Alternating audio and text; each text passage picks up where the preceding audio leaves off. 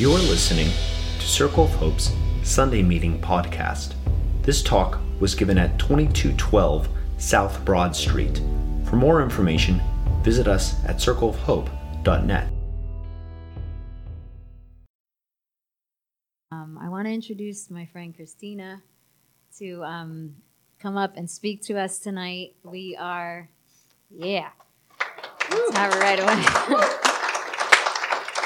We've been doing this series called The End of Alienation to try and notice all the connections that we have to each other in the world, to ourselves, to the environment. We're actually we often feel so disconnected, but we're actually way more connected through God than what we even know. And so we're kind of calling them out this season and specifically hearing from different voices among us who are calling people together and building bridges. And so we asked Christina to come and tell us why she started Philly AIDS Thrift, kind of her story of meeting Jesus.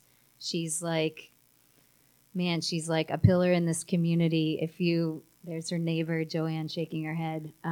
If you know her, you know that. She's been building community among us. She's a real friend. She'll tell you the truth, even with a little sarcasm in there. But I'm glad she's willing to tell her story here tonight. Thank you. Am I speaking into this? Public speaking is the worst thing in the world for me, so bear with me. And they say it's supposed to get easier the second time. I'm sweating so bad right now. I'm so nervous. So Rachel had asked me, kind of talk about my story and talk about why I care about the LGBT community. And so I didn't want to do it, but here I am, okay? I just didn't want to do it because of the public speaking. Sorry. Okay. Josh?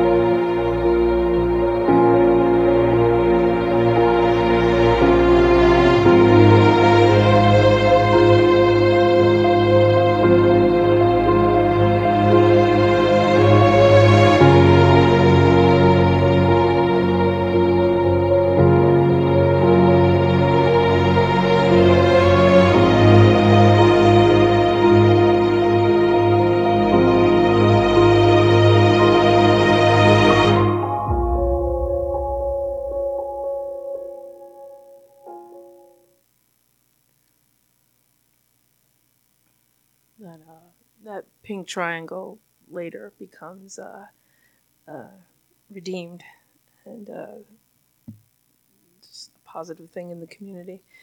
I just want to kind of go through some pretty heavy things. I just wanted to read some of the acts of violence against the LGBT community. And, obviously this is just such a tiny little portion of that. But, Harvey Milk, the openly gay San Francisco city supervisor, along with Mayor George Moscone, were assassinated on November 27th in 1978 by political rival Dan White, a San Francisco City Hall outrage over the assassinations and the short sentence given to White, he was only given 7 years, prompted the White Night riots. Also, to let you know, I'm a little ADD, so I got to read my my speech. U.S. Navy Petty Officer Alan Schindler was murdered by a shipmate who stomped him to death in a public restroom in Japan on October 27, 1992. Schindler had complained repeatedly about anti-gay harassment aboard ship. The case became synonymous with the gays in the military debate that had been brewing in the United States, culminating in the Don't Ask, Don't Tell bill. Brandon Teena, a trans man, was raped and later murdered in 1993 when his birth gender was revealed by police to male friends of his. The events leading to Teena's death were depicted in the movie Boys Don't Cry. Pretty heavy. Ernesto Soler, a trans woman born in 1967 and raised in Reading, Pennsylvania. In 1994, Ernesto was picked up one night by two men and driven to the top of a mountain to the city's landmark, the pagoda, and was stabbed to death.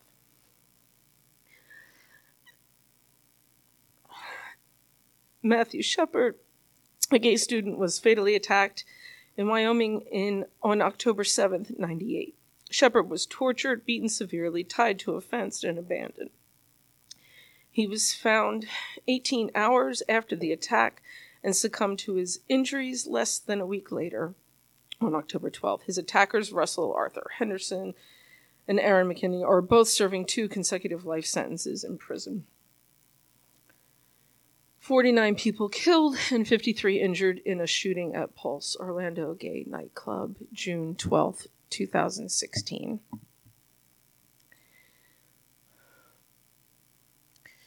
In 2018, ACLU tracked at least 26 deaths of transgender people in the U.S. due to fatal violence, the majority of whom were Black transgender women. These victims were killed by acquaintances, partners, and strangers, some of whom have been arrested and charged, while others have yet to be identified. Some of these cases involve clear anti-transgender bias. Sadly, in 2019, we've already seen at least 12 transgender people fatally shot or killed by other violent means. And I think if you would read these people's names with me right now. Dana Martin, Jasleen Ware, Ashanti Carmen, Claire Legato, Malaysia Booker, Michelle Tamika Washington, who is an advocate here in Philadelphia, Paris Cameron, Chanel Lindsay, Chanel Skurlock, Zoe Spears, Brooklyn Lindsay, Denali Barry Stuckey. Was just days ago. So now I'm going to transition into a little bit of my story in my life. There I am. So I grew up as an only child in the city of Reading, and my parents were both factory workers. Our family life was less than ideal, I would say. I survived childhood sexual abuse. My father was physically abusive to both my mother and I. They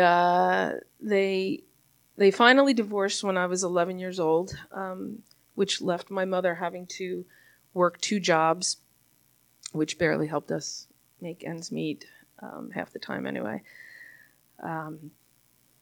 So I think, from an early age, I sort of have been, dealing with issues of feeling, abandonment, low self-esteem, feeling unlovable, a general outcast.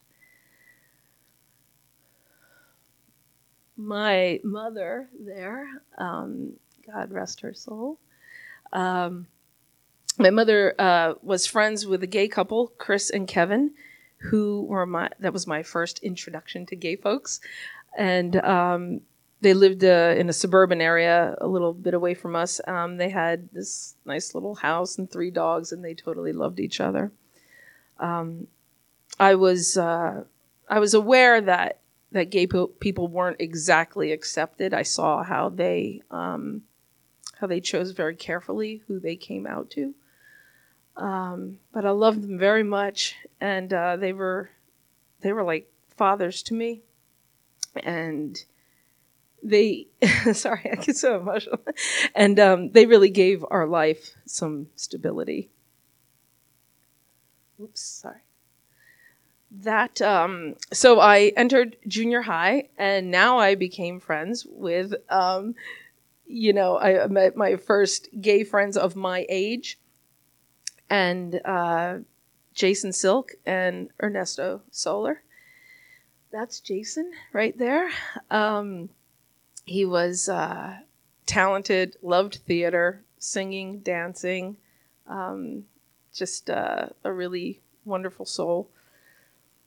Ernesto, who unfortunately I don't have the picture. I searched until 5 o'clock in the morning because I know I have this little picture of him, and but I couldn't find that. And they were this wonderful person that had, fiery red curly hair.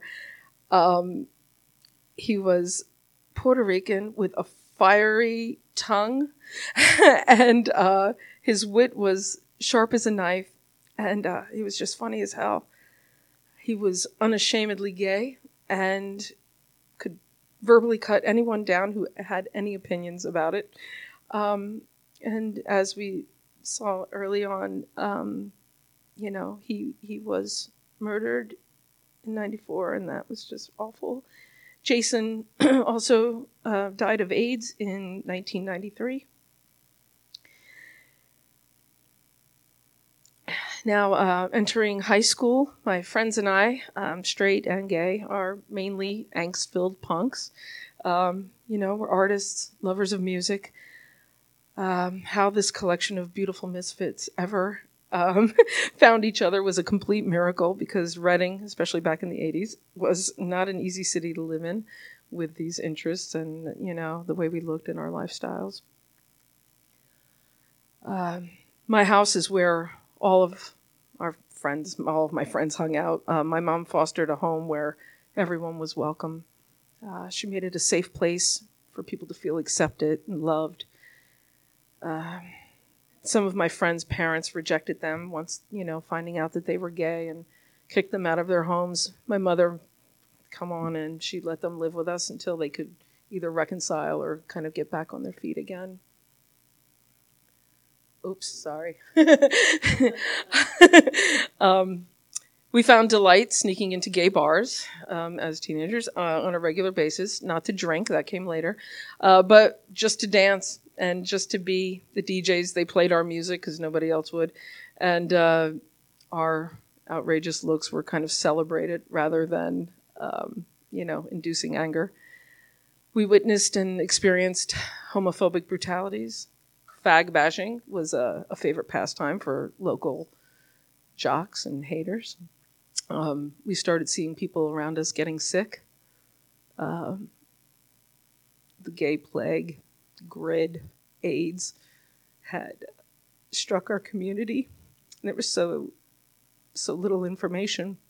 It was very devastating. I had no real belief in God. And after all the damaging and hypocritical things that I had witnessed, I just really wanted nothing to do with anyone calling themselves a Christian.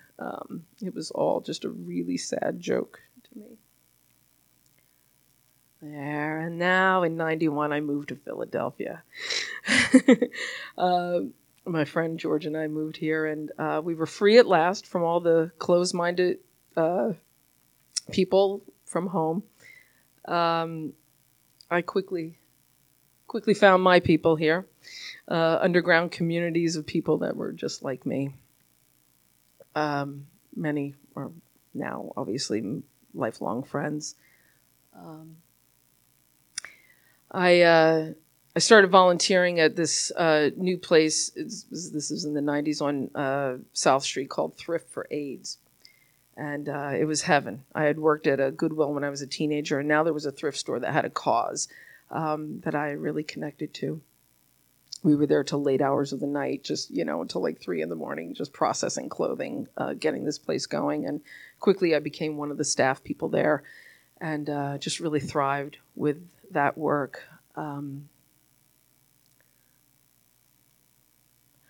My next job was working for the AIDS Information Network and then later the Safeguards Gay Men's Health Project. These are the places where, to this day, I've met the most brilliant, compassionate people I've ever met in my life. They're real leaders, the people that started every organization that is known for HIV or LGBTQ folks.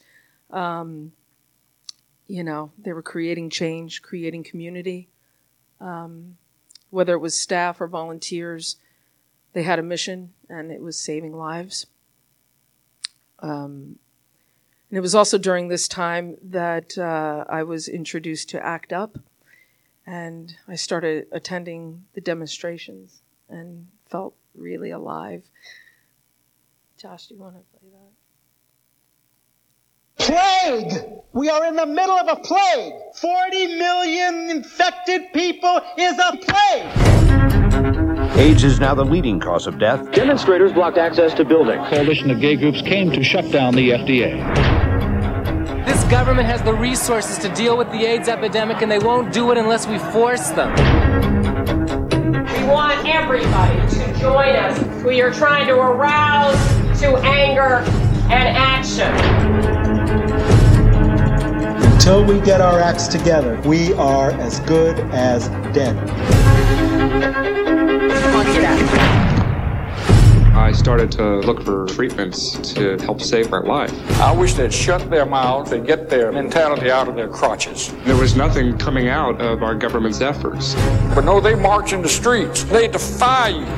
I decided to become a full-time AIDS activist.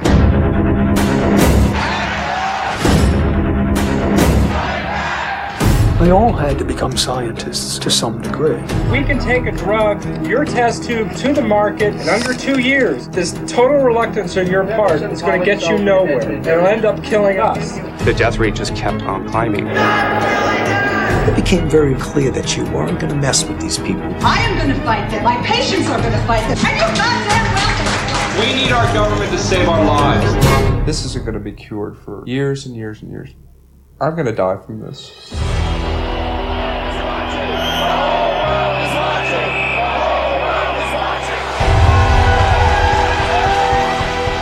Someday, there will be a people alive on this earth who will hear the story that once there was a terrible disease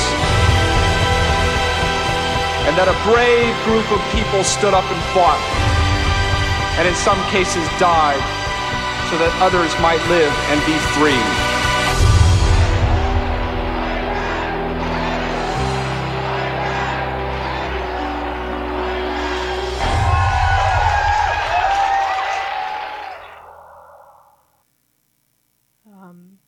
Yeah, so those were being able to participate in those demonstrations. That was just so wonderful, like being able to put stickers on cop cars, just kind of acting up was wonderful. And, but again, more friends were contracting the virus, wasting away, being shunned by their good Christian families, and literally dying in front of me. Sorry, kids. That's me. And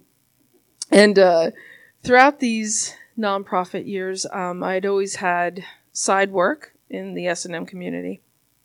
And then in 99, I started my own S&M business. I was a dominatrix, and, I met a lot of people and a lot of people that, were really great but I think, they were really searching for something deeper.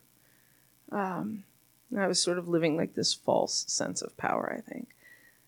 And I made a lot of money. A lot of money. That was the sin. That was a lot of money. But then a few years later is when I felt that strong pull, gentle but strong pull from God. And, silently yet deeply letting me know that I'm here. And I spent some time trying to fight that, but it would not leave me alone, and it only grew stronger. And I remember feeling as though I was going to absolutely burst the night that I shouted out, Jesus, in total surrender. And so I remember when I came out as a Christian to all my friends then. And it was pretty intense. And so a lot of people were freaked out because this was the complete opposite of who I was. Of course, some friends were wary, wondering if I would all of a sudden reject them. The number one question was, well, what do you think about homosexuality?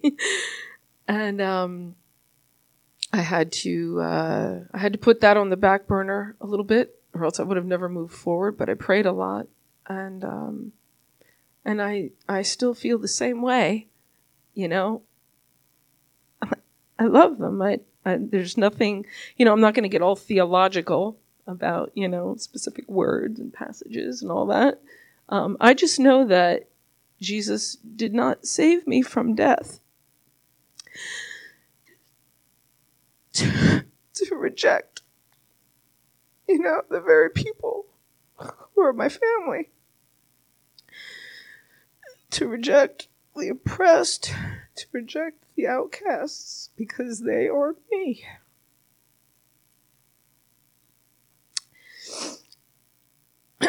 And so I still continued to do that work for a year while I was a Christian. And my the S&M stuff. But then, like, about a year later, I quit that business. I had, there was one moment where I had, one of the people were, on the floor worshiping me, and I was like, wow, it's like he's praying. And I was like, I don't really want to be that thing. I mean, no judgment on him. I'm just like, I don't want to be that thing in his life, I just don't. And so a friend of mine called and said, hey, you want to start a thrift store? And I was like, all right. So we put together Philly AIDS Thrift, and with 3 friends, 3 wonderful gay men. And, Tom and I, my partner there, we were pricing clothing, and there was no heat, and we were making no money, and we were very lonely. And now it's awesome. It's almost 14 years later, and we've given over $2.5 million to like dozens of HIV organizations. And I think that we've successfully created that same space, that same safe space, like my mom had created at home, for those to be who they are, all the while being accepted, affirmed, and loved. I think that, God keeps leading me and introducing me to the most wonderful people I've ever met. And I'm now seeing people through the eyes of Christ. And I don't think I've ever loved so deeply before in my life. So. Thanks for listening to Circle of Hope's Sunday Meeting Podcast. If you want to talk about it or get connected to a cell, you can find one under our Connect dropdown at circleofhope.net.